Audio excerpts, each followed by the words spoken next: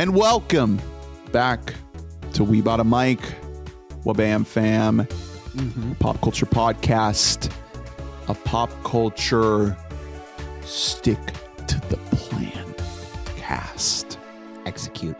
Don't improvise cast. Talking David Fincher's new film, The Killer. Welcome. My name's Ernest. I am human and I need to be loved. My name is Morrissey. Hunter Morrissey. Well, you took mine. Hey, what? This is an old joke of mine. What does it sound like? I'm writing a sort of the Morrissey style musical about spices on a spice rack and like the drama they go through them. Here's one of the songs. I am Cuban. I'm Drew. Okay, that's good. That's good. Welcome. This is pod number 2 of the day. Mm-hmm. So we're a little looser, a little leaner, a little meaner. Yeah, you could say that. Just like everyone else does. I've been really working on my Morrissey. That's a great song. Oh no, it's a fucking banger. Yeah, man. Dude, That's the opening song, right? When he's doing the yeah, it's in the opening death scene, and it's the way that it is kind of man. I'm gonna say it right now. Let's get ahead of it. Johnny Marr, one of my 5 favorite guitarists ever. The guitarist of the Smiths. On that song, that's riff an is all-timer. incredible. He's fucking phenomenal, man. Like he's a game changer. And then he joined Modest Mouse for like the worst of Modest Mouse. Yeah, that's a bummer. It's a bummer. But Die by your side is such a heavenly way to die. Welcome. We're here. Is it bad that like I'm fully entering my 30s, so I'm just like, hey, I've been listening to a lot of the Smiths lately. Yes. Well, you already did the REM run. Well, REM was earlier. No, I guess that was last year into this year. REM rules for people that don't, the haters that are out there. The haters are trying to sabotage me. Well, I have love to enjoy college the rock. last 4 months of my 20s that I have. So I can't dive in all the way. I need You to already continue. are going to see Death Cab for Cutie, like I'm to not. bring in your 30th birthday. I am not. Ernest, I need you to check your email because you have tickets right now. That's your 30th birthday gift, is that they just send them to people. I'm so scared that I won't like 100 gex anymore. The clock's going to strike midnight and you're going to be like, not doing anything for me. I hate them.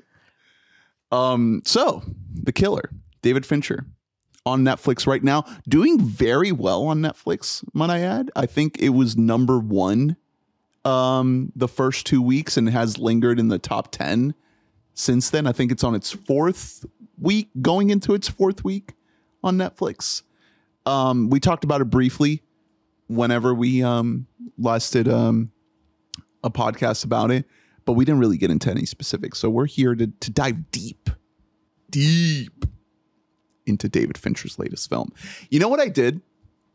I listened back to our review of Mank. Oh.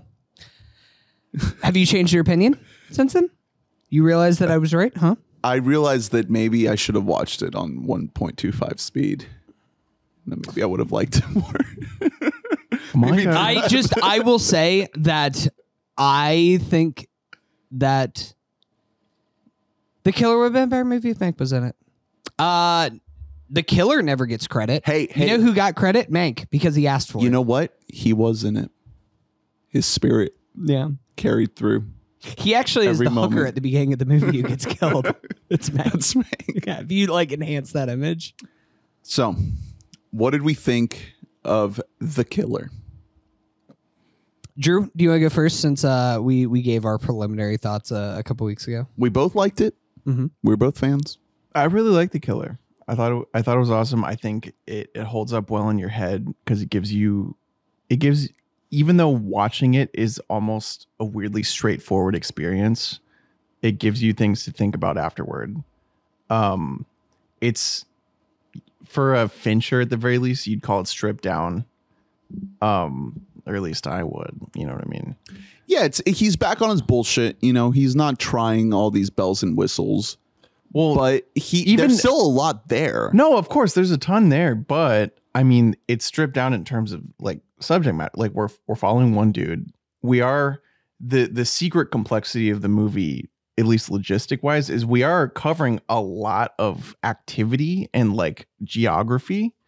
And it's almost just like not even, it's like hardly even discussed. Like you hardly notice how much is happening as you're watching the movie because you're being shown and not told. And also you're not being taken through. Sorry. This is unbearable. This is a nightmare. Bring to the old mixing. We should have never given this guy a soundboard. This sucks. What is the problem where you How sensitive are those how buttons? close that is you're the just button to like- the knob? Oh, giggity. I just have to keep the volume down so that I don't fuck it up again. Jesus Christ. So You're saying. oh, I don't remember. Well, you tell me what I was saying. All right, so The Killer is split into chapters. I think a really good way to talk about the movie is chapter by chapter. Oh, well, and yeah, so that's what I was saying is because, yeah, we have this chapter structure and each chapter is significantly different than the last one. You know what I mean? Like we're covering ground, we're covering plot, but what we're not being taken on necessarily is like a giant emotional arc. Yeah. And so it doesn't, a lot of the time, like you'll blink and realize that like, oh wow, actually a lot has like happened, in the last 5 minutes. It just doesn't feel like it necessarily. I think that The Killer is a movie. I wish I would have had a chance to rewatch it before before we're doing this like re-examination. I definitely want to rewatch it again before year end to kind of finalize where it's going to end up on my big list. But I do think that there is like this movie is going to be one of the movies from 2023 that I will rewatch most frequently, regardless of like where it ends up on my list. Because I think that there is something that is just so breezy about this. It's something about this that does feel kind of B movie-y, but it's like at the highest possible level of achievement. It's and that's a hitman movie. that's like It's an what, assassin movie. but I think that that's like where David Fincher is really in his bag, is kind of elevating genre, and that's something that I mean. Oh, he's in his bag? it's- So you're saying he's not in his bag when he's Well, he's in his talking daddy's. about- He's in his daddy's bag in Oh. Mank when he's talking about Mank. Okay. Which we all have daddy issues that we should go to therapy over. Probably. I think that this movie is really funny. And like a year full of directors making kind of movies trying to grapple with themselves and how they view themselves. Like The Killer is the most blatant and obvious one, where it is a movie about a guy who's just like exacting, make no mistakes, make sure that everything is going like perfectly No attuned, empathy. and it's no empathy. It's David Fincher literally like making a movie about himself and taking also what's like a pretty like schlocky book by all accounts, and then just kind of putting his It's like own a comic flair book. on it. But like it's funny that that's just something that has come out of this year. When you think about that, you think about something that's even more sensitive, like a Past Lives, which is like a very like close and personal story.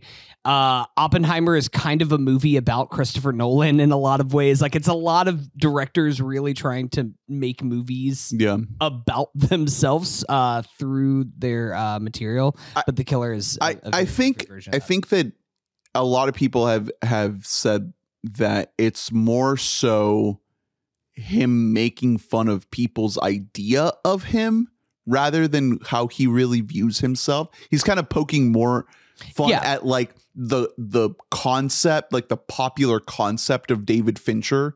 I think that rather there's a than sense the- of I think there's a sense of knowing. I think he kind of knows, like, yeah, I can be a little bit of an asshole. Like if you listen to him in interviews, where one of the best interviews that I've heard in years is the one where he's talking with Ben Affleck from 2020. Yeah, because it was right around Mank time. Yeah. It's incredible. And in that, he like basically is just like, yeah, no, Ben, I was a fucking nightmare to you on the set of Gone Girl. But also like that kind of sense of knowing is something that makes David Fincher like one of our guys.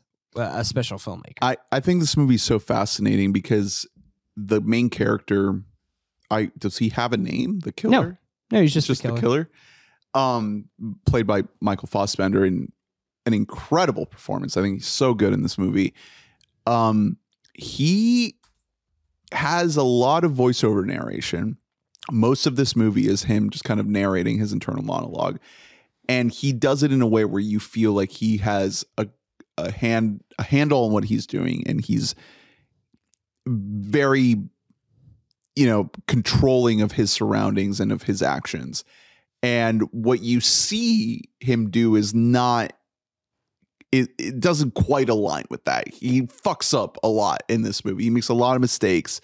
And I think that if you're trying to align that to a meta comparison with David Fincher, I think that if you're trying to carry that metaphor, it is a lot of him just knowing that his perfectionism is ultimately somewhat futile. Yeah. Because this character, we see him do his job very well. And we see him do his job very poorly as well at the same time. So I think that meta angle can only go so far.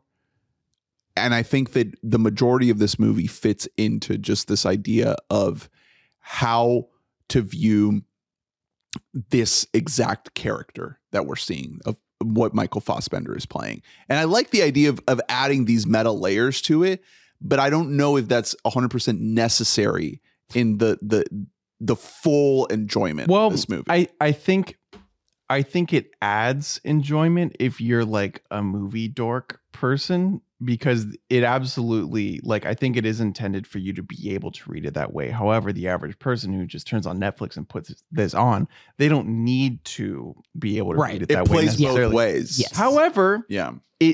it does add a layer of, It adds a layer of humor to it. it adds a layer of humor, but also it adds a layer of substance to a movie that, as I said, is sort of sparse at times. And so it can add a layer of like quality in a way, because I really, really like this movie, but I a lot of the time I was thinking about it in like that contextless world where, like, well, if I didn't know everything I know about him, then I wouldn't be getting quite as much out of this movie right now, because more bare it's bones. not giving a ton necessarily.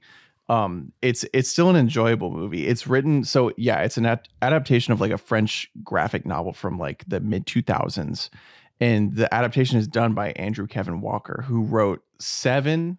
I want to say, he wrote Seven back in the day, and then a bunch of non-Fincher stuff that's also like honestly not high quality stuff. 8mm, Sleepy Hollow. There's some good stuff in there, 8mm but it's not like shade. this is like a like a writer where you're like, holy shit, Right. hits on his, and then this, and Hey man, he has script doctor credit on The Game and Fight Club.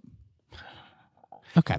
so what I guess what I'm saying is I think the biggest enjoyment that I got out of this movie is the massive mislead that it is, in terms of like how it starts versus what it is. Yeah. I think that is because I was really annoyed by the beginning of the movie, and I think that's almost on purpose. Like it wants you to be like, Everything up to him firing. Yeah, the bullet. because Everything it's- up to him fucking up. yeah, because it's just a bunch of monologue about this is what I do. This is my life. I'm and it's like exacting shut the process. and it's I don't think that the writing quality is super high on that monologue stuff, to be honest. I don't think it's like top tier monologue writing. I don't. And looking this dude up afterward, it's like, yeah, this isn't a guy who's known for writing great top tier stuff ever. Like, I you know what I think mean? the attention is naturally drawn to that because it is just a guy staking out his target by himself. And it's like, yeah, it looks great, but we're spending 10 to 15 minutes when the beginning of the movie is when, as an audience, you are really trying to key in and figure out what you're watching. I think that the thing about this movie, and I think that it actually feeds in really well to the over serious monologues that are at times just like, they're like so like eye rolling at points because it's so just like over the top and like self dramatic. It's giving like I watched The Dark Knight once kind of energy of like just this is what like truly I'm a master at work right now. The thing that makes this movie like really work for me is that he sucks at his job. He's bad at his job. Like you said, you see him do good at his job. I think like barely. I think for the most part, he's like constantly fucking up throughout his entire job. He definitely has a process. And so like, that's good for you that you have a process. You have your workout playlist that you listen to on your Zune, but like he misses the shot. He gives the dog like the wrong amount of drugs for things. Like he's constantly doing things throughout the entire film that are just leading you to believe that like maybe he isn't really that great at this. And like it's almost like maybe this is an easier job than you might think that this would be. Like the whole idea of being a hitman isn't this like glamorous. Not glamorous. Glamorous isn't necessarily the right word, but it's not like James Bond. Yeah, it doesn't take a fucking super genius to do this. It's mostly can you be at the right place at the right time, and then otherwise like you can kind of fumble your way through it and just hope for the best. As long as you don't like disobey the code, whatever that is. If that's just like don't go home, don't start a family, don't do whatever. Yeah, which he even fucks that part up. Like he doesn't do the one thing you're supposed to do as a hitman. No, which that's is be like faceless. Exactly. And that's why this movie like as a whole works really, really well for me, is because like what you're seeing is really different than what you're hearing inside this guy's brain.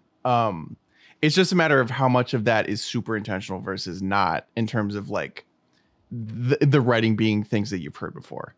That said, it's David Fincher. He directed the fuck out of the movie. It looks incredible. It's probably like color palette wise his darkest movie, at least since Seven. Absolutely. It's super dark and very digital, and it's done in such a way that you are not looking at it thinking that it's a Netflix looking movie. And it's hard to explain what a triumph that is, that it doesn't have, because he also in part sort of almost invented like the Netflix aesthetic of digital House of Cards, digital darkness. Yeah. But it's almost like a green tinted darkness that you see a lot in this movie. And it looks awesome. Like he did a great job. He made it look good. Yeah, I mean, his whole thing is wanting control over every single inch of the frame. And you get that in this movie. You understand that because it is much more of a pared down approach, he has full control of everything you're seeing and everything you're hearing. So why don't we kind of go chapter by chapter? So you've touched on this opening chapter of him doing this extensive monologue and then fucking up his target. I agree with part of your point about it being a little bit drawn out, but I went into this movie like not really knowing what to expect at all. I just know that it's a David Fincher movie about an assassin. And so you're dropped into it immediately. You're with the assassin the whole time. So I wasn't really like spinning my head too much about what was going to happen. Like I was getting the David Fincher movie about the assassin right from the jump. And I just found it hilarious that it's a lot of just meandering. Yeah, monologue. a lot of waiting around. and that carries through the bulk of the movie about how he's just dropping in these kind of false philosophical tidbits about his process. And the way they're dropped are intentionally funny. And there are moments where you can't help but laugh because he comes in with his voiceover in a moment where it just feels funny. So it's a perfect setup to that. I agree. It's also a complete reversal of what the entire point of narration is supposed to be, which is why it's funny, because like usually you're shown something and then the narration gives you more of like an idea of what's going on in that person's head, when really in this movie, what we're shown is giving us way more information about this guy than what he's saying in his head. What he's actively going against what he's saying in his head multiple times, where it's just like forbid empathy, and then he does something empathetic. Fight only the battles you're paid to fight, and then he just like kills a guy that it just because he's like fully letting the emotion rule him. He's breaking his own rules that he put in place. For so it is like really intentionally like visually it's completely subverting the entire idea of having narration. The entire point of narration is and subverted. he listens to the Smiths. That's what also gets introduced. I do think, as I've been thinking about it, as a guy who's entering his Smiths era, the whole point of him listening to the Smiths is so funny. It's like such a funny choice that's just like, I'm gonna listen to like the most like serious and over dramatic. It's every song. It's only the Smiths. It's the Smiths and then Trent Reznor and Atticus Ross's score, which I will say the score for this movie is really, really good. When he's escaping on the bike. Yeah. Oh, the opening credits score that's like booming playing is awesome. But it's just that. Like, it is just that. Whenever the credits rolled in the theater, we laugh because there's like 12 Smith songs that are credited. Like, it's funny. So he fucks up the shot. I thought that was a great moment. You know, there's so much buildup. It's so drawn out. I think it's got to be like 15 minutes or something up until the point where he fires that bullet, and it's just so much buildup, and he fucks it up. And I thought that was such a kind of lean forward moment where you're just like, oh, okay, here we go. This is the movie now. You strung me along, and now you've given me a left turn, and now I'm in. And I thought that was very, very effective. And then immediately we get into the getaway part of the story where he goes back to his home. And that's where you start to sprinkle in some of the backstory. I love how this movie doesn't really give you any major flashback sequences or exposition dumps or anything like that. You're really just in this guy's experience, in this guy's head. And then right after that, very quickly, you get into the next chapter where we see Parnell. Yeah, Charles Parnell. In basically a hub of assassin first he goes control. First he goes back to the Dominican Republic, right? Yeah, that's what I said. Oh, okay. Yeah, sorry. Yeah, no, so he goes there, sees. I will say, just the Dominican Republic stuff, going back to this guy just kind of being dumb. One moment in the movie that I really, really love is whenever his lover gets taken to the ICU, whatever. And the doctor, it does this thing where they're in this hospital that you can tell the lights are flickering on, and then he tries to tip the doctor $10,000 for doing a better doctor. And she just is disgusted, looks at him just do you think you can just buy your way out of whatever situation you're in? There's little moments throughout this entire movie like that are just rock. It feels they work modern. on multiple levels. It feels very modern. You know, you start out in the abandoned WeWork. That's where he's staking it out. Then you go into DR with the hospital, and then later on it's the gym and the Amazon locker, and yes, there's all these. A lot of people have described it as a movie about the gig economy, and I think that's another fascinating way to read it, where we've created a system in modern capitalism for people like assassins to operate very easily. You know, just drop boxes everywhere. Yeah, the anywhere you go. Units. Yeah, it's really funny because that is, obviously it's one of the only things that you could not lift from the source material at all. There was no such thing as an app in 2007 or Amazon. Yeah. And that is, at least I read a thing that said that was an Andrew Kevin Walker thing. And I think that's probably, at least, as far as I can tell, that's my favorite thing that he added in particular to this script, because,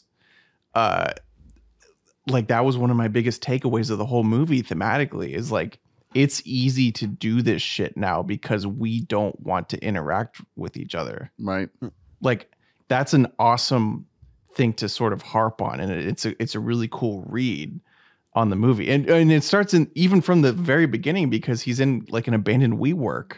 Exactly. You see all the specific real world examples of how someone could do this. So it also does give me a little bit of concern as to how this movie's going to play in like 5 years when none of these apps like exist anymore. You know what I mean? And yeah. like there's definitely a chance that like some of these things are going to look really stale, almost like how in fucking Glass Onion, like during the part where they have masks on, you're like, wait, what the fuck? Well, I mean, that's a thing with any of those COVID movies. I mean, unfortunately, I don't know if Amazon or the idea of drop boxes are going anywhere. I feel like if anything, that might just continue to become even more prevalent, except like, maybe you can just have drones drop. No, that's definitely like the idea of it's going to get better and better, but just the idea of like saying like we work in DoorDash and all those like all those names. Yeah, you're gonna be like, oh wow, oh that was the time. Well, it's like, I mean, it's the same thing for like whenever you listen to music, especially like hip hop music, and they're just like, call me on my iPhone, and like things like that of just like things that are like super dated ringtone based songs, like shit like that. That's, you know, it's kind of dated in some kind of way, but part of that is like might be a charming thing, might turn you off. So only time will tell for that. Charles Purnell. Yeah. So I will say, all 5 of these chapters are in very different locations of each other. This is some of the, like the best location work that I've seen in a movie this year, where every place that they go to feels so crazy lived in. It feels like they are truly there in Louisiana when he's there with Charles Parnell. This is. Yeah, I mean, Paris is the opening. You know, it feels like he's there. Yeah. We're going to talk about. Did you see the video that whole scooter chase is all VFX? Really? Yeah. That's kind of insane. I will say the main thing, and I'm skipping ahead here. We'll go back to Charles Parnell, but like when they are in St. Petersburg, Florida. That's a thing where like David Fincher has been to Florida and he knows the way that light looks in Florida. It reminded me of an interview that we did with a guest during the Tribeca Film Festival a few years ago. We were talking to him about a movie that he made that was set in Tampa and kind of shooting the way that you can shoot light in Florida is unlike anywhere else in the world. And so many filmmakers, whenever you see them try to shoot Florida, it looks like shit. It's like you're shooting this in Southern California. Like you don't have the humidity. It's too dry out the there. way that the way that light refracts with this kind of like dew that's in the air when it's 97% humidity at all times. It just looks different than it does anywhere else on Earth. And that's something that Fincher totally understands. Or the location scouts. Whoever is that figured out this and how to shoot it this way. Yeah, I don't know if they actually shot in Florida, but it looks fucking great. Yeah. Same with New York, with the way that they shoot New York feels very just outside the city. It's incredible. Going back to Charles Parnell, our boy is on a heater right now. Coming off of Top Gun Maverick. He's kind of like the mastermind behind a lot of these gig workers, these assassins. Tries to stay out of the mess as much as he can, but the killer comes back knocking, and he puts a fucking nail gun in his throat, in his chest. Which again, going to he's bad at his job. He's like, he'll have 3.5 minutes to tell me everything he needs to know. He bleeds out and dies in 12 seconds. Yeah, and he's like, oh wow. Well, that's one thing I do like about the movie is it draws attention to the fact that he's bad at things in moments like that. But also, like you said, Ernest, he is not just wholly awful, like at everything. Like he does a lot of things. Everything leading up to that, like him getting into that building. You know? He does it so well. It's and incredible. Like, and him, in the Dominican Republic, finding the taxi guy, that whole little arc where he kills him. It's really, I love that sequence, and B, like he does it well. So it's not just like a bumbling idiot, but it's just a guy who's just like a little bit off, like he's past his prime. Maybe past his prime, but also maybe just a little overconfident.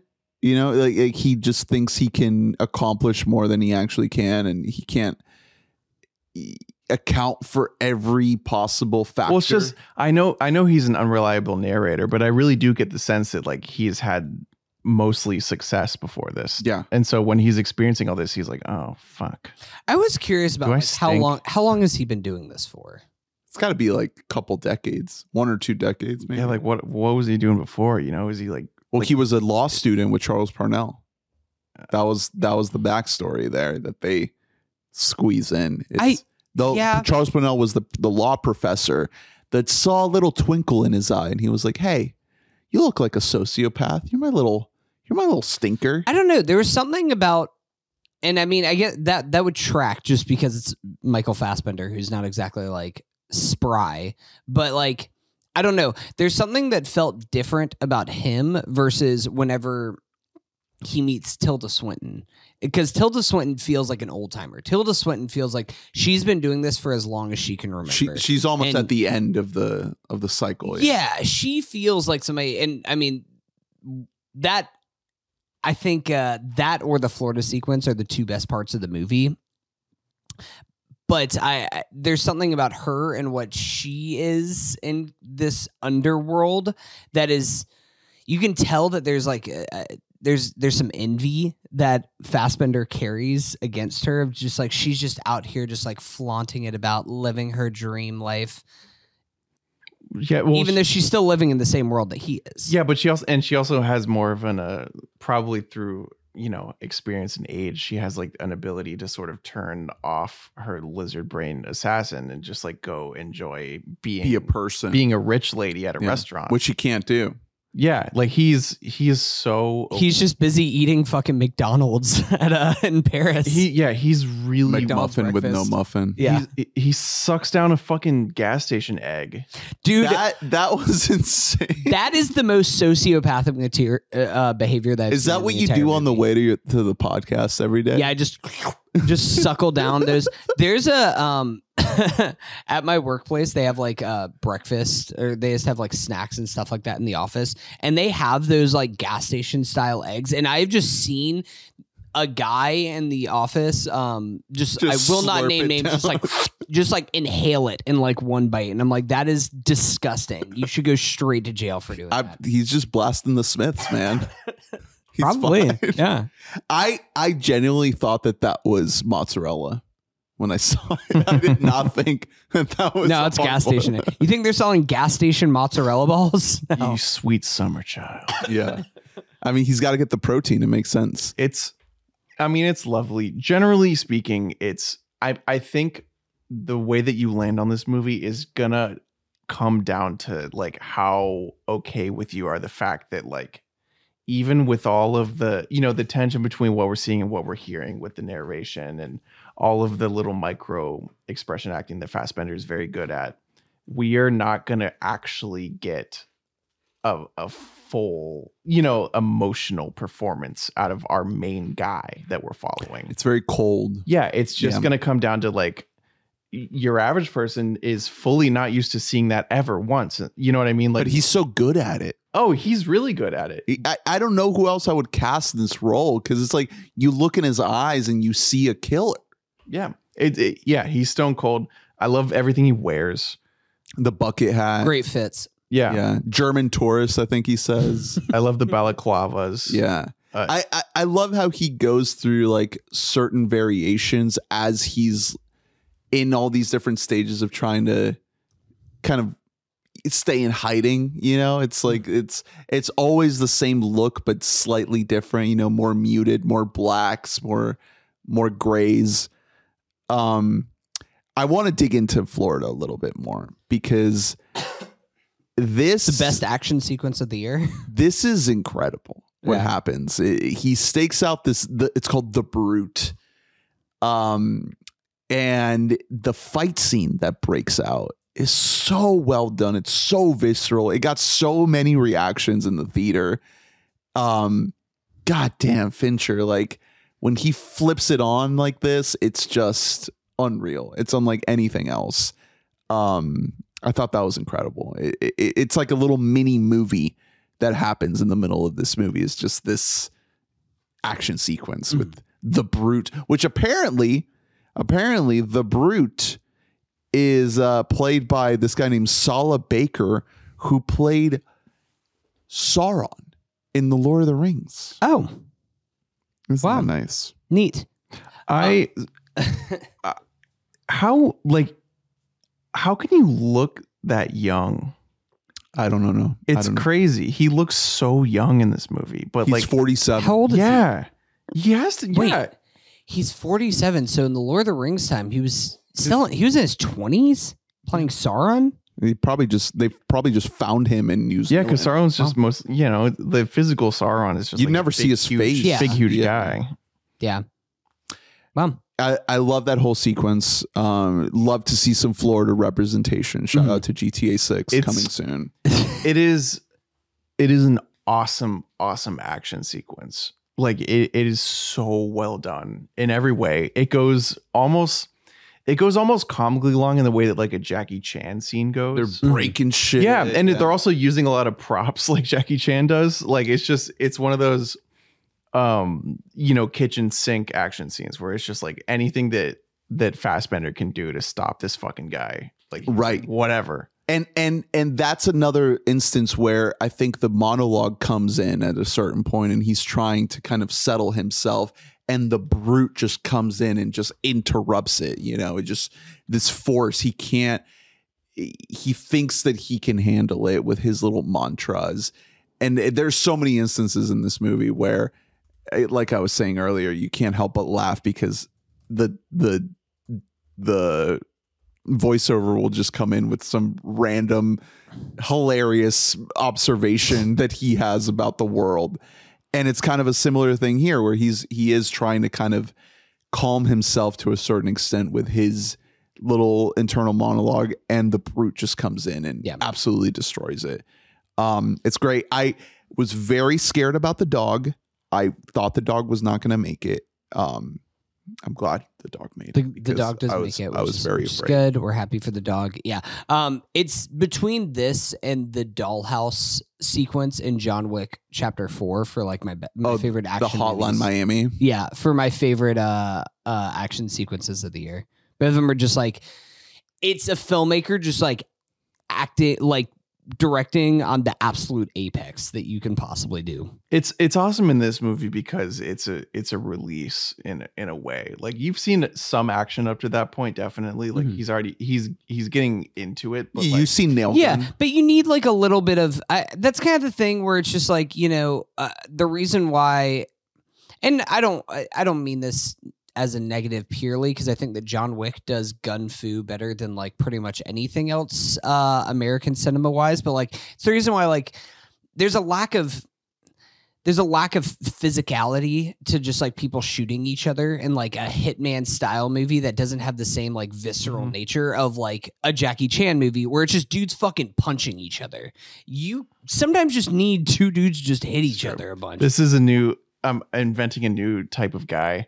It's a guy who is anti-gun for film purposes because it creates too much of a cinematic shortcut. Right. It doesn't let you film real action. So he's like, guns should be illegal in America. So any movie set in America, they have to fist fight. They have to use a cheese grater. Yeah, he's just They gotta get creative. I would love for guns to be legal. Like I love my AR-15, but I can't. I love cinema more. Hey da. You gotta give. Oh, giggity go. All right. Please tune in again after this episode. We'll have a whole new set of things of sounds for you. There are some pre-stocked sounds. Oh, I thought those were the ones that just came with it. It just came.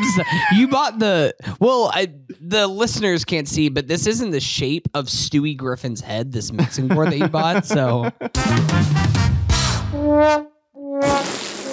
oh, okay. These. I like that one. Okay. Some stock. That's so long. Okay, some applause. All right, All right, we got to talk about Tilda. we've been talking. We've been potting for too long. I think.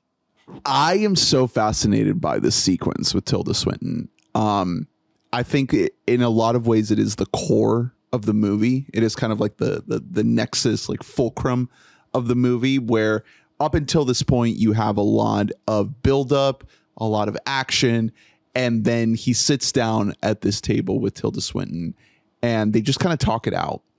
And I found it very fascinating. I think the thing that hit me the most is once they're outside, once they kind of leave the restaurant and you're building up to the moment where she's done, where he kills her, there's a couple little moments there that are very illuminating where you feel like she has the upper hand, or at least she feels like she has the upper hand and she might be able to get away. And there's this little dance that happens where very, very subtly she thinks that she can survive. And one thing that struck me is the way they're stylized. He's dressed in all black and she's dressed in all white. And what they're discussing is these two very opposing viewpoints of how they should carry out their lives, how they should go about their business, and what they need to hold on to in their approach to this life of murder. And when you see it on screen like that, when you see her in all white, you see him in all black, I just thought that, like, damn, this is Fincher just very, very clearly just showing us extremely obvious yin and yang, angel and devil. This is what this lifestyle could do to you. The imagery is so obvious, and I like that. I thought that the movie needed that in that moment to be like, okay, this is very clearly like who these people are and who they represent. And this, especially Fassbender coming in as like almost like a Grim Reaper in this sequence. As soon as they sit down, like, she knows that she's done, and the entire time she's trying to avoid it, she's trying to break out of that. And he's just this presence of doom, of death. I thought was very, very well done. I agree. I think that that's one of the criticisms of this movie, that including like some friends of the pod that I have heard, is that this movie is just very simple. And like that's held against this, is that, like, you know, it's pretty cut and dry, a lot of the things, and a lot of people don't really find depth in it, because I think some of the things that we're saying here, where even like the yin and yang is like so blatant and in your face, like he's not hiding symbolism in a scene like this. It's very clear the dichotomy of these two people that have the same exact profession. But I think that's kind of actually a benefit of this movie. Helps the movie. I think, again, this is like what Fincher was trying to make here, especially, we keep talking about him like as a filmmaker and like taking in context his entire career, but it's funny to think about this movie as like his follow-up to Mank, because Mank was like his awards play. That was him like, I'm going to play in the system. I'm going to do my role as auteur filmmaker and make a black and white movie that gets lots of awards. And then I think that this was him kind of just being like, I need a reset for myself. I'm going to get back to like what I know best, which is good genre filmmaking. Do you think that Mank is him missing the shot at the beginning? No, I think Mank is Tilda Swinton trying to pull the knife on him. Okay. It's almost there. It's so close. I wonder how So close to being Citizen Kane. I wonder how many takes per shot he did in The Killer. Like, I would imagine it's lower than average. Apparently, from what I've heard, it's a lot of ADR. It's a lot of going back. Oh, he does plenty of that, but Yeah. do you think that he on did, set. do you think he did a lot of like 50 takes? Well, I mean, the thing is, the performers that they have here, like Tilda Swinton isn't going to make a whole big press thing about doing like 50 takes in the movie. Tilda Swinton is just like, can we do more? I'm a freak. Oh, I know. I'm as much of a You freak think about that this as whiskey you are. flight? You think that whiskey flight was over? I and will over? say, Tilda Swinton is my fucking goals in this movie. Like, this is what I aspire to be, is that I go to a restaurant and they have a bottle of wine. It's your like, bottle. With my bottle. Can I get my bottle coming here? Actually, you know what? I'll have my bottle. I also might do the whiskey flight tonight. This is- like, that is Hunter going to Buffalo Wild Wings. me pulling up into a Bar Louie, like, hey, the whiskey flight. And they're like, Put on- here's put on Buffalo my Trace. They have a keg just for you. Yeah.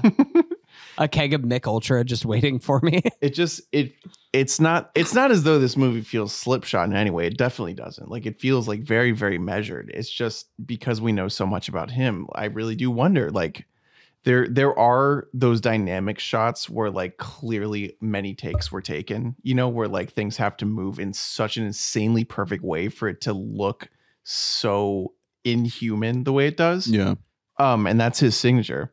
But I think that there's a pretty good likelihood that there are a good amount of shots in this movie that he was like, you know what, that's good. That's all right. We're Like, all set. I think he's just older now. Like he's getting older. He's realizing that like maybe it's not worth being a bad person to like. Do we be think so- we aren't going to get another LT versus Troy Polamalu ad?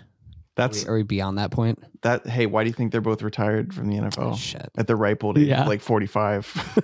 They retired too early because of Fincher overworking them. It's just I don't know this because this movie is really really great. It just I think I think a good amount of critiques that you could have of it are legitimate because there is a reason that, for example, even a lot of its most staunch supporters are not giving it 5 stars.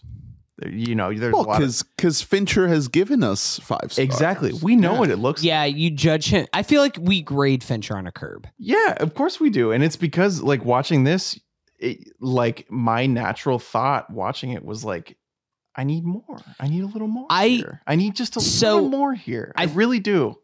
I want to talk about that feeling in the context of the final act because I think that is one thing about this movie is that I don't know if I am satisfied with the ending of this movie. And that might be the point. I think that is kind of what Fincher's getting at here is just like, in the end, it's just like some like fucking dumbass billionaire is like the reason that's responsible for all this. He's like, I don't know. CEO. I paid the collateral tax. I didn't know what that meant. I didn't know that was going to mean your whole life was going to get fucked. That guy's a good actor though. I like it's our guy. what's his name? From Mank? Yeah. It's Mank. Arliss Howard. I really enjoyed his performance, but I agree that it was like, is this the final guy? I think, and Fincher will do this in his movies where he's just like, I think Fight Club is the only movie where he's just like, we're going to have the big explosive ending, quite literally.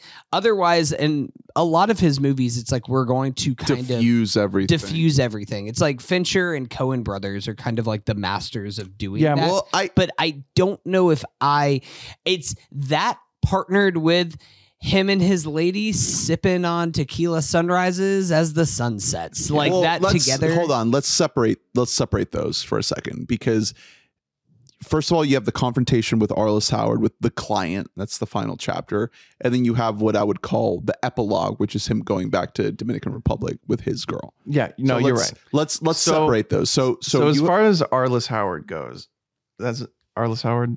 That's the actor. Yeah, he's just the client.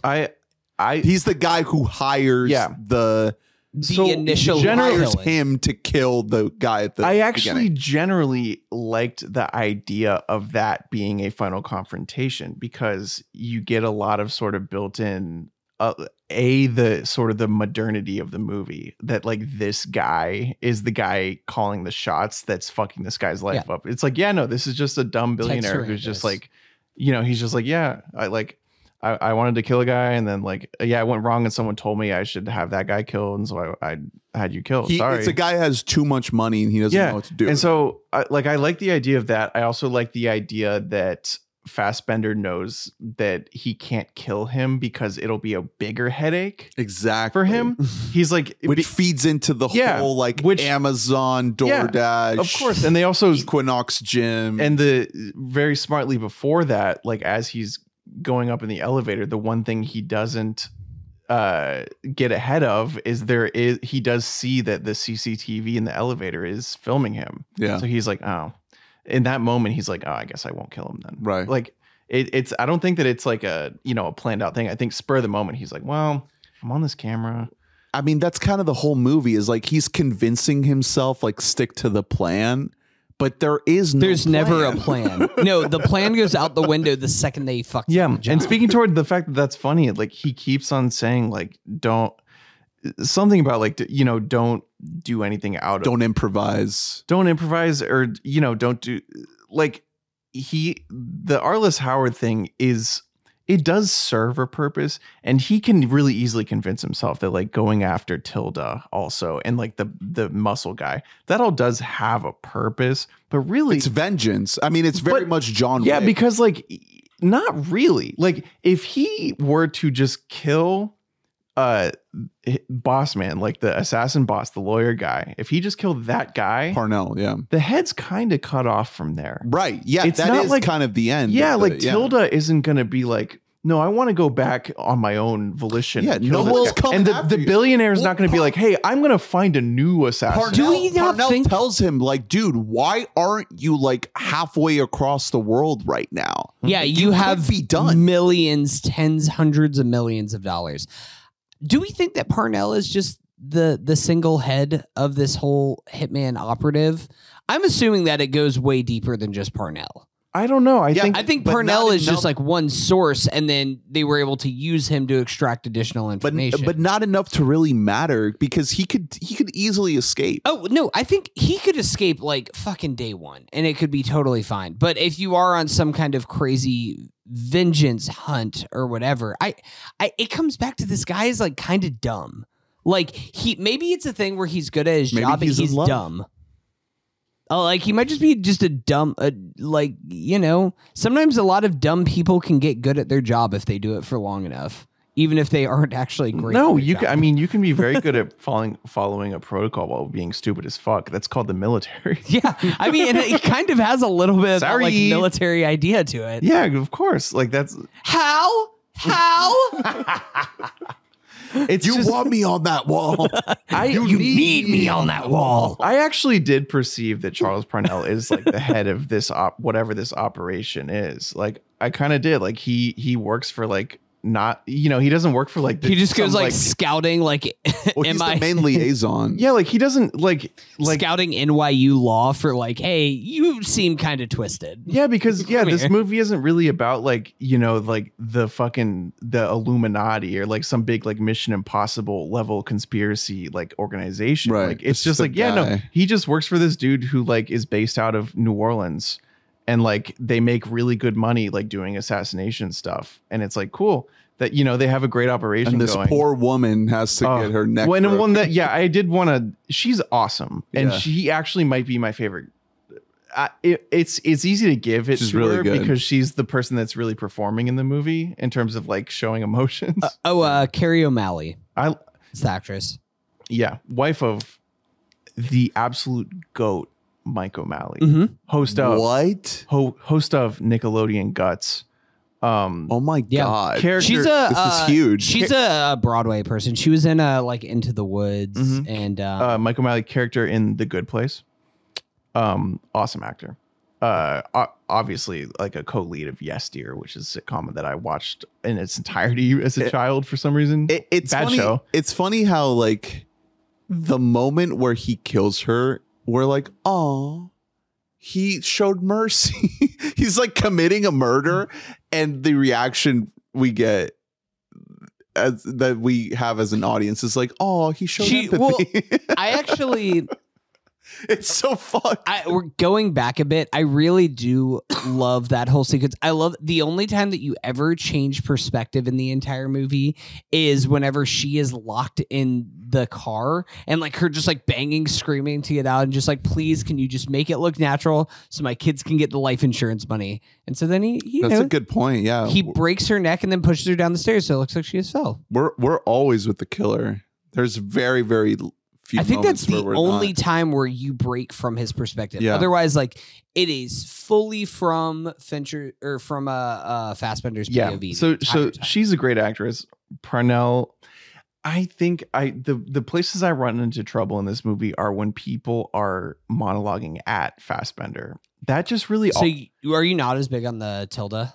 well, sequence? that's the thing. The only time that I love it is because Tilda is like she's good enough that it doesn't matter. Yeah. Like Tilda She can is do it. yeah, she's like a transcendent Yeah. actress. And like her scenes in this, I wouldn't change a thing about what she's doing. It's just that type of interaction just stinks to me. And it's in everything. It's not this, it's not this movie's fault. It's mostly in plays. But the idea of two people face to face and one of them is just talking and like almost like saying everything. Oh, like saying what they think is going through the other one's brain. And they're like, right? Like that stinks of like smart writer syndrome.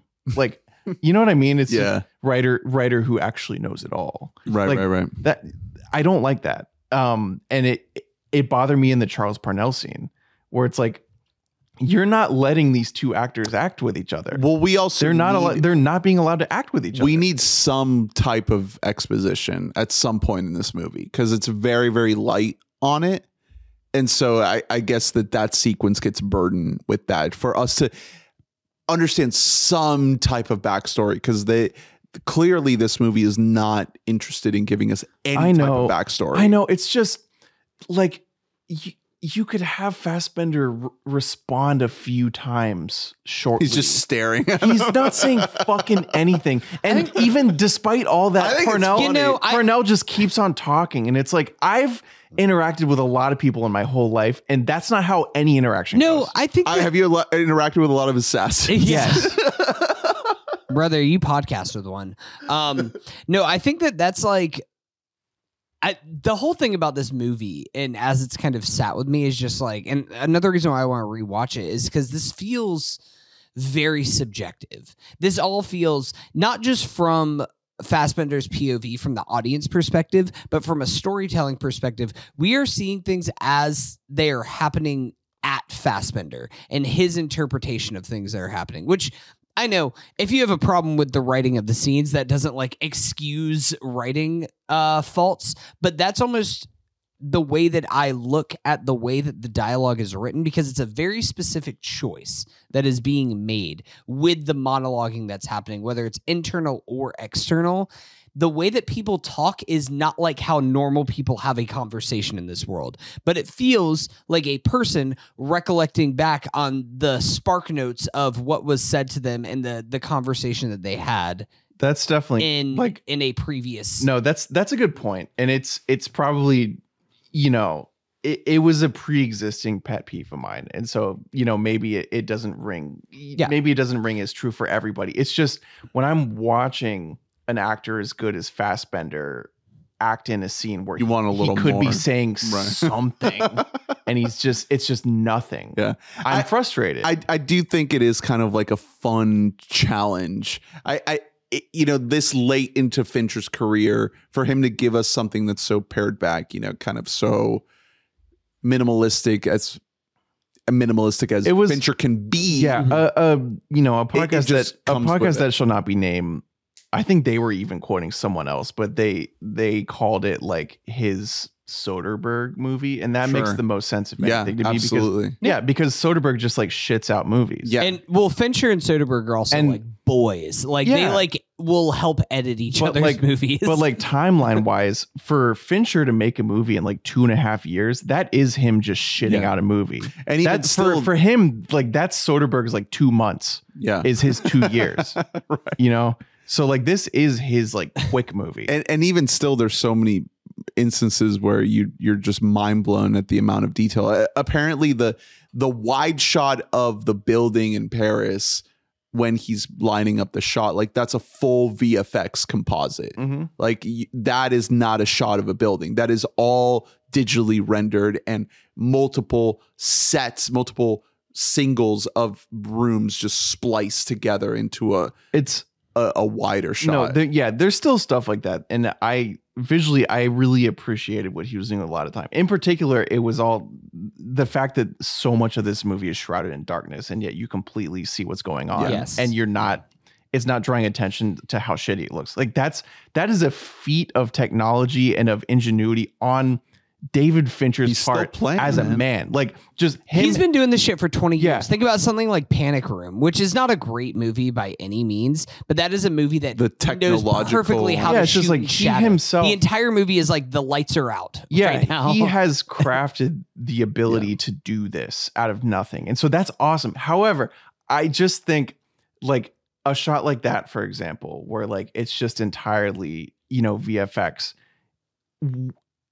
If he had just shot a building and put all the energy that he put into making all those VFX into like something else, maybe the movie could have been a little, you know what I mean? Sure. Like, are we maybe losing a little bit of the true potential of the movie based on what he's focusing his attention on? Well, because he wants to control every pixel Yeah. that you see. Like that's why. Yeah, That's why he does when that. when in the past he has done, and I'm sure he did with this movie as well, but he has put just as much energy into zillions of rewrites Yeah.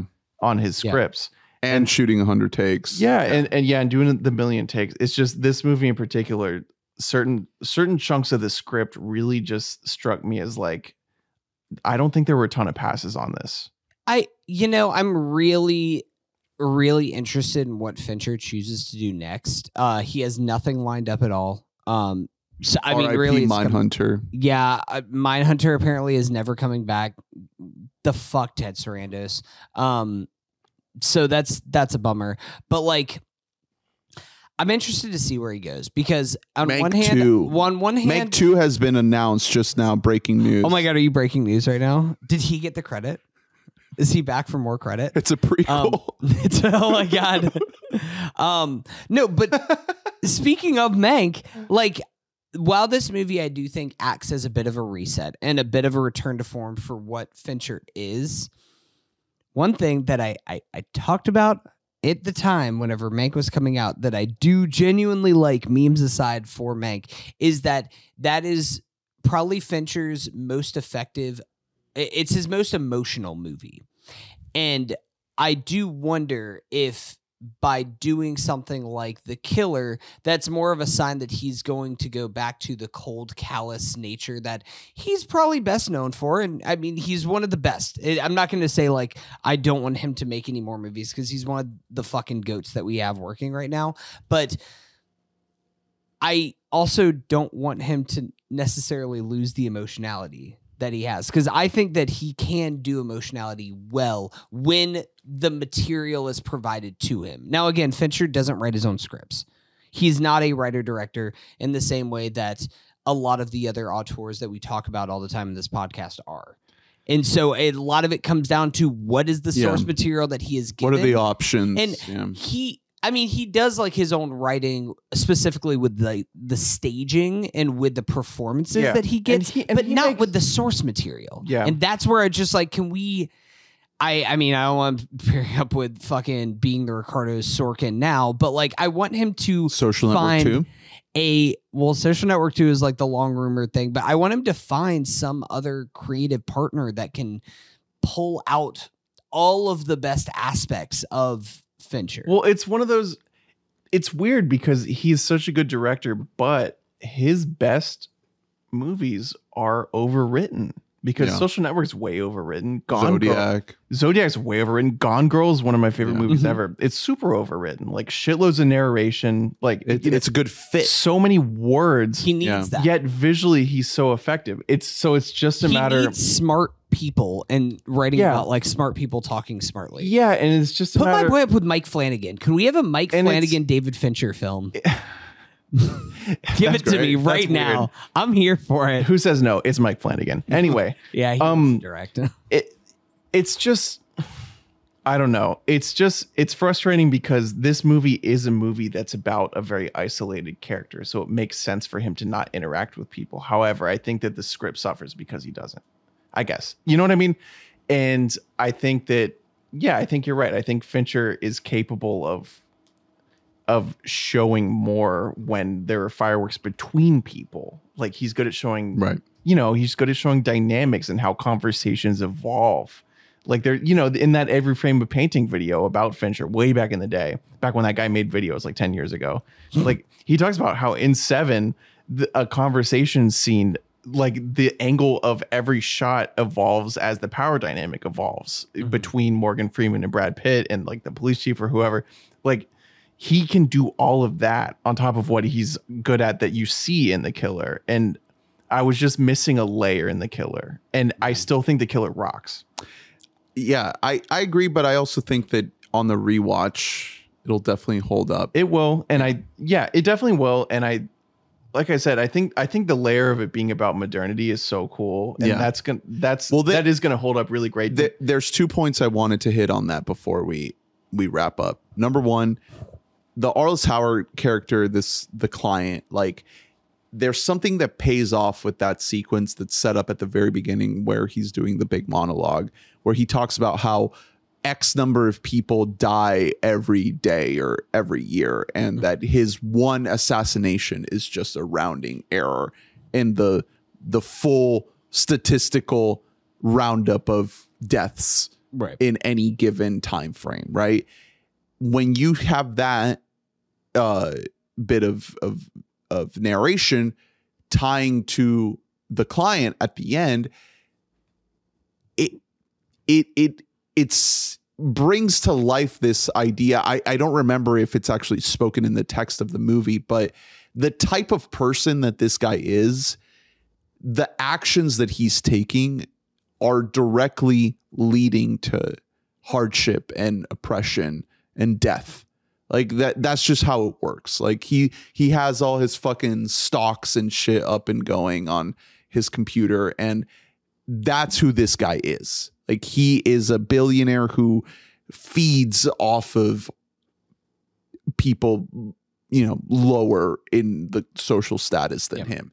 So it's a direct connection from the killer talking about just the rounding errors to this guy being like, oh, I don't know who the fuck you are. I don't know what you're talking about. I have no idea about what my actions have, the ripple effects that my actions have on the world. It's exactly that. And it just, it's one final nail on the coffin of this full concept that this movie has about how brutal our modern reality is and how easy it is for these types of people to take advantage of, how easy it is to infiltrate the capitalist system that we built. Yeah, like there's like almost a Black Mirror episode buried in this movie. Like if you wanted to really exacerbate all those little it's plot like points. Uber, like you can Uber an assassin essentially. Like you click on your fucking phone, kill, and you don't have to think about it. You have to look at anybody. You don't have to talk to anybody, and it just happens. What if you could buy a murder on Amazon? Exactly. Well, that was the other thing I was going to bring up is I literally just looked it up. You can buy the key fob copier. I see it right now. It's $17 on Amazon. You It's just the key fob. have that set up. Just go to a Dropbox near you. It's right here. I could do it. Yeah. It's real. That's, you know, it's something that doesn't draw a ton of focus in the movie, and yet it could, because it's a really juicy fucking idea.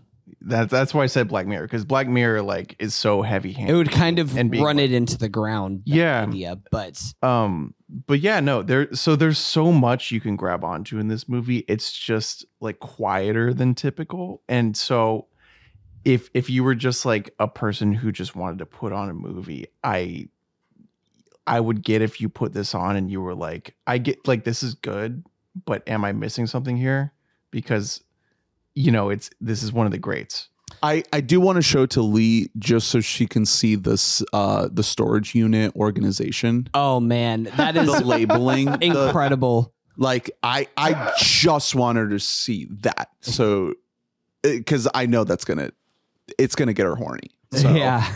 it's just the night will go from there. Can you give us giggity? Yes. Can you? Oh no! What the fuck is that? That's like a ringtone. You gotta give. I forgot to have Jesus the old. Christ! I know what you just played for us, but that was not it. It was the stock sounds. What is that supposed to be used to get, like, to represent? It sounded like almost like the GameCube intro. Yeah. Okay, last thing. The epilogue of him sipping on the drink back in DR. Yeah, and he's like not actually happy. Do we think that he stays there longer than 24 hours? I'm glad that you said that, because I was thinking like there's no way this guy has a happy life. I don't know if it's 24 hours, but is it like a week? I think he gets back to work. I think he stays there for a month, because you got to think she has to recover. She is so dedicated to him that she was so proud to tell him like, oh, I didn't say anything to them. Don't worry, baby. You know what I mean? And That is meanwhile, true. There's another movie that is like seeing her broken ass perspective of all this. yeah, of just because like whatever, you know what I mean? Like whatever interactions have happened in between them, we can't really assume that he's been charming her.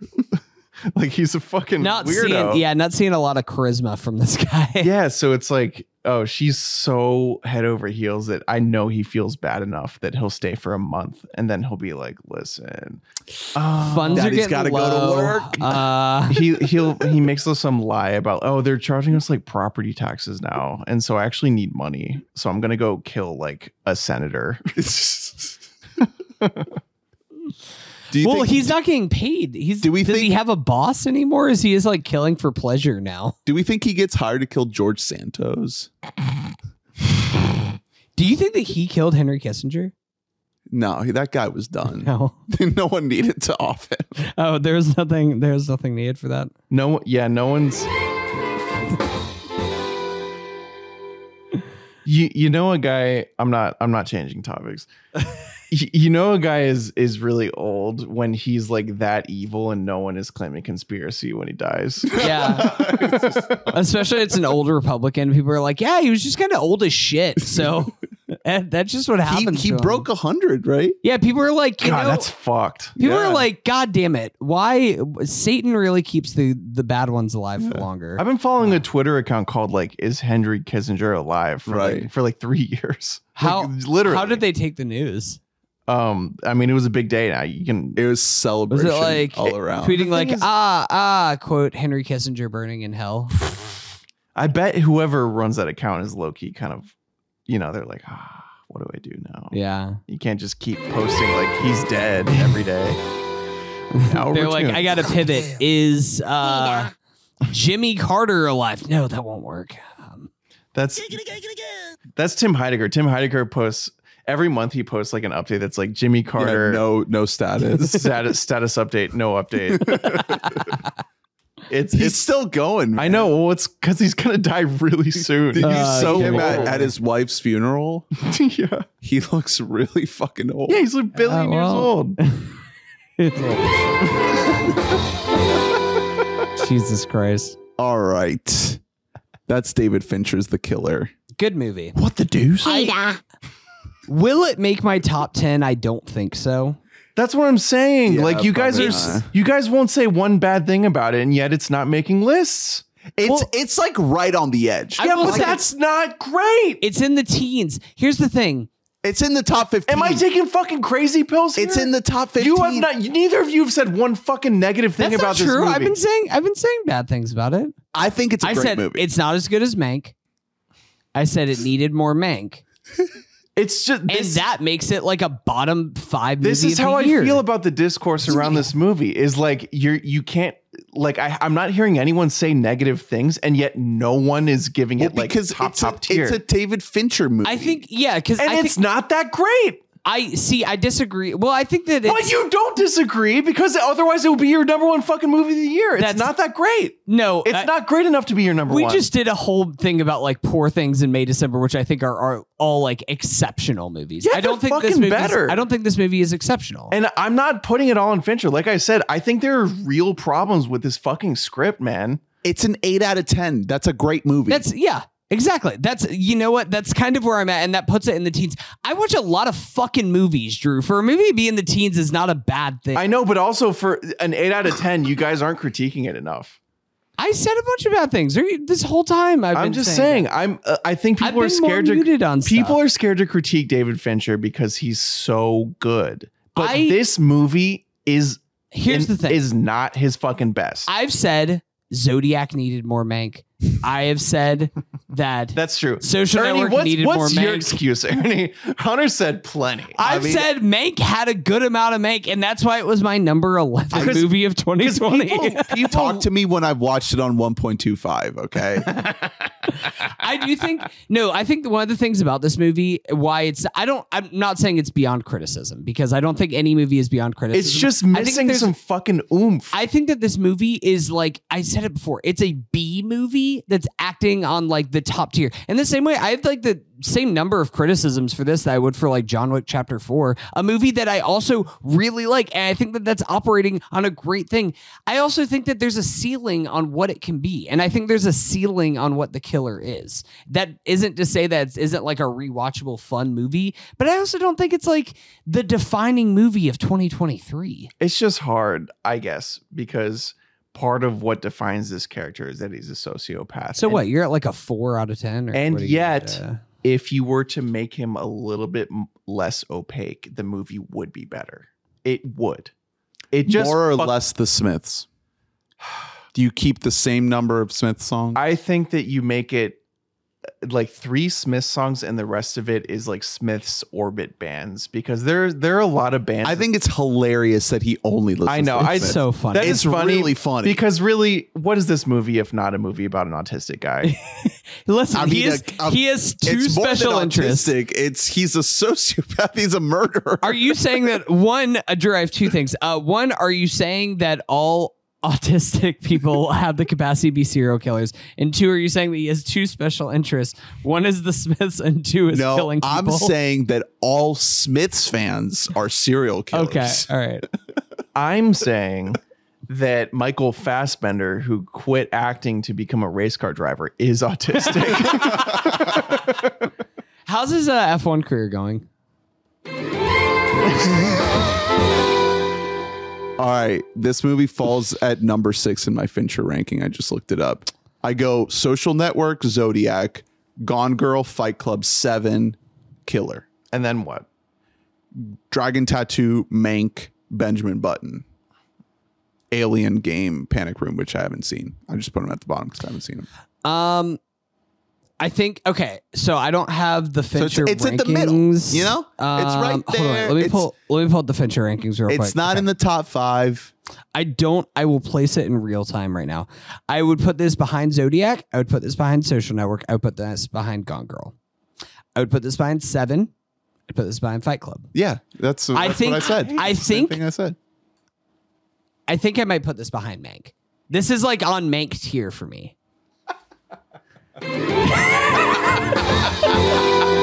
This is ahead of The Game. It's ahead of Panic Room. It's ahead of Benjamin Button.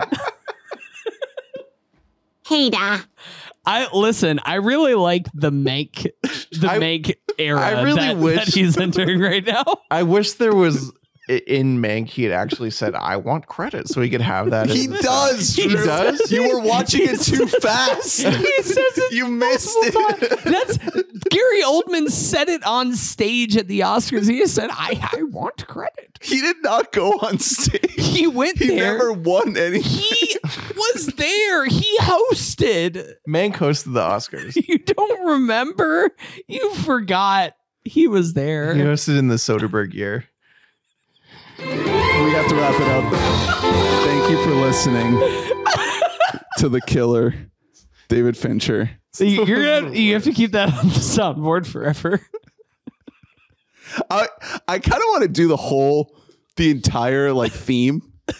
It seems today You just that all you see. And we just like sit here silently for Silence 30 in the seconds and like look at each other. Yeah, we're all just like, where were those good old fashioned values? Drew, do you think this is worse than Mank? It's worse than Mank, right? Yeah. Yeah. Okay. So you can go and wrap. I'd up. rather watch this than Mank. But Absolutely. That's why he made it. I think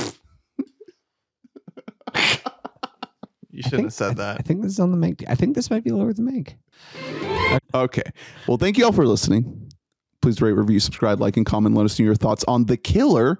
Check out WeBoughtAMic.net, where you can get every episode delivered in your inbox. Join the Discord. Join the Patreon. Patreon.com/WeBoughtAMic. Thank you, Run P, for sponsoring this episode. Where would you go pee during The Killer? It's on Netflix, so you could just pause it. Or you could just leave it running. Well, you can't pee at the very end of the movie. Do you pee during the Charles Parnell stuff? Because I'm not peeing during Florida. You could pee early in Florida and be back in time. Okay. For the good Yeah. stuff. You know what? You As could soon run. as you see could run Florida, pee. you could go run pee. That's I fair. mean, there are also a lot of sort of transitory scenes because one of the good things about the movie is it does a lot of like quick montage work of showing you how he gets from place to place. You could pee during one of those. That's true. Of him figuring out where the taxi guy is. That's a minute. You could go piss. Yeah. Absolutely. I take a quick piss. Next week, it's oh my god, I'm blanking on Field of Dreams? No, that's not what it's called. A League of Their League Own. of Their A Own. League of Their Own. City of Angels. And we will also hit you with The Firm before the end of the year. There will probably be a little more catch-up. Wonka is coming. Okay. Wonka is important. Mm-hmm. And we will talk about Wonka on this podcast. Oh. So help me God. Ernest, I'm gonna talk about fucking Wonka. Okay. You So- know, I'm going to talk about Twonka. I don't know about you Little guys. Cruz, a little Hanks, and a big old Wonka. Okay. Okay. Happy holidays. Yes. Eat up some chocolates, eat up some candy, Twally Twinka. and then we'll come back in the new year with our best of 2023. Thank you all. Thanks for sticking around. We love you. Bye. Giggity, giggity, go. Giggity, giggity, go.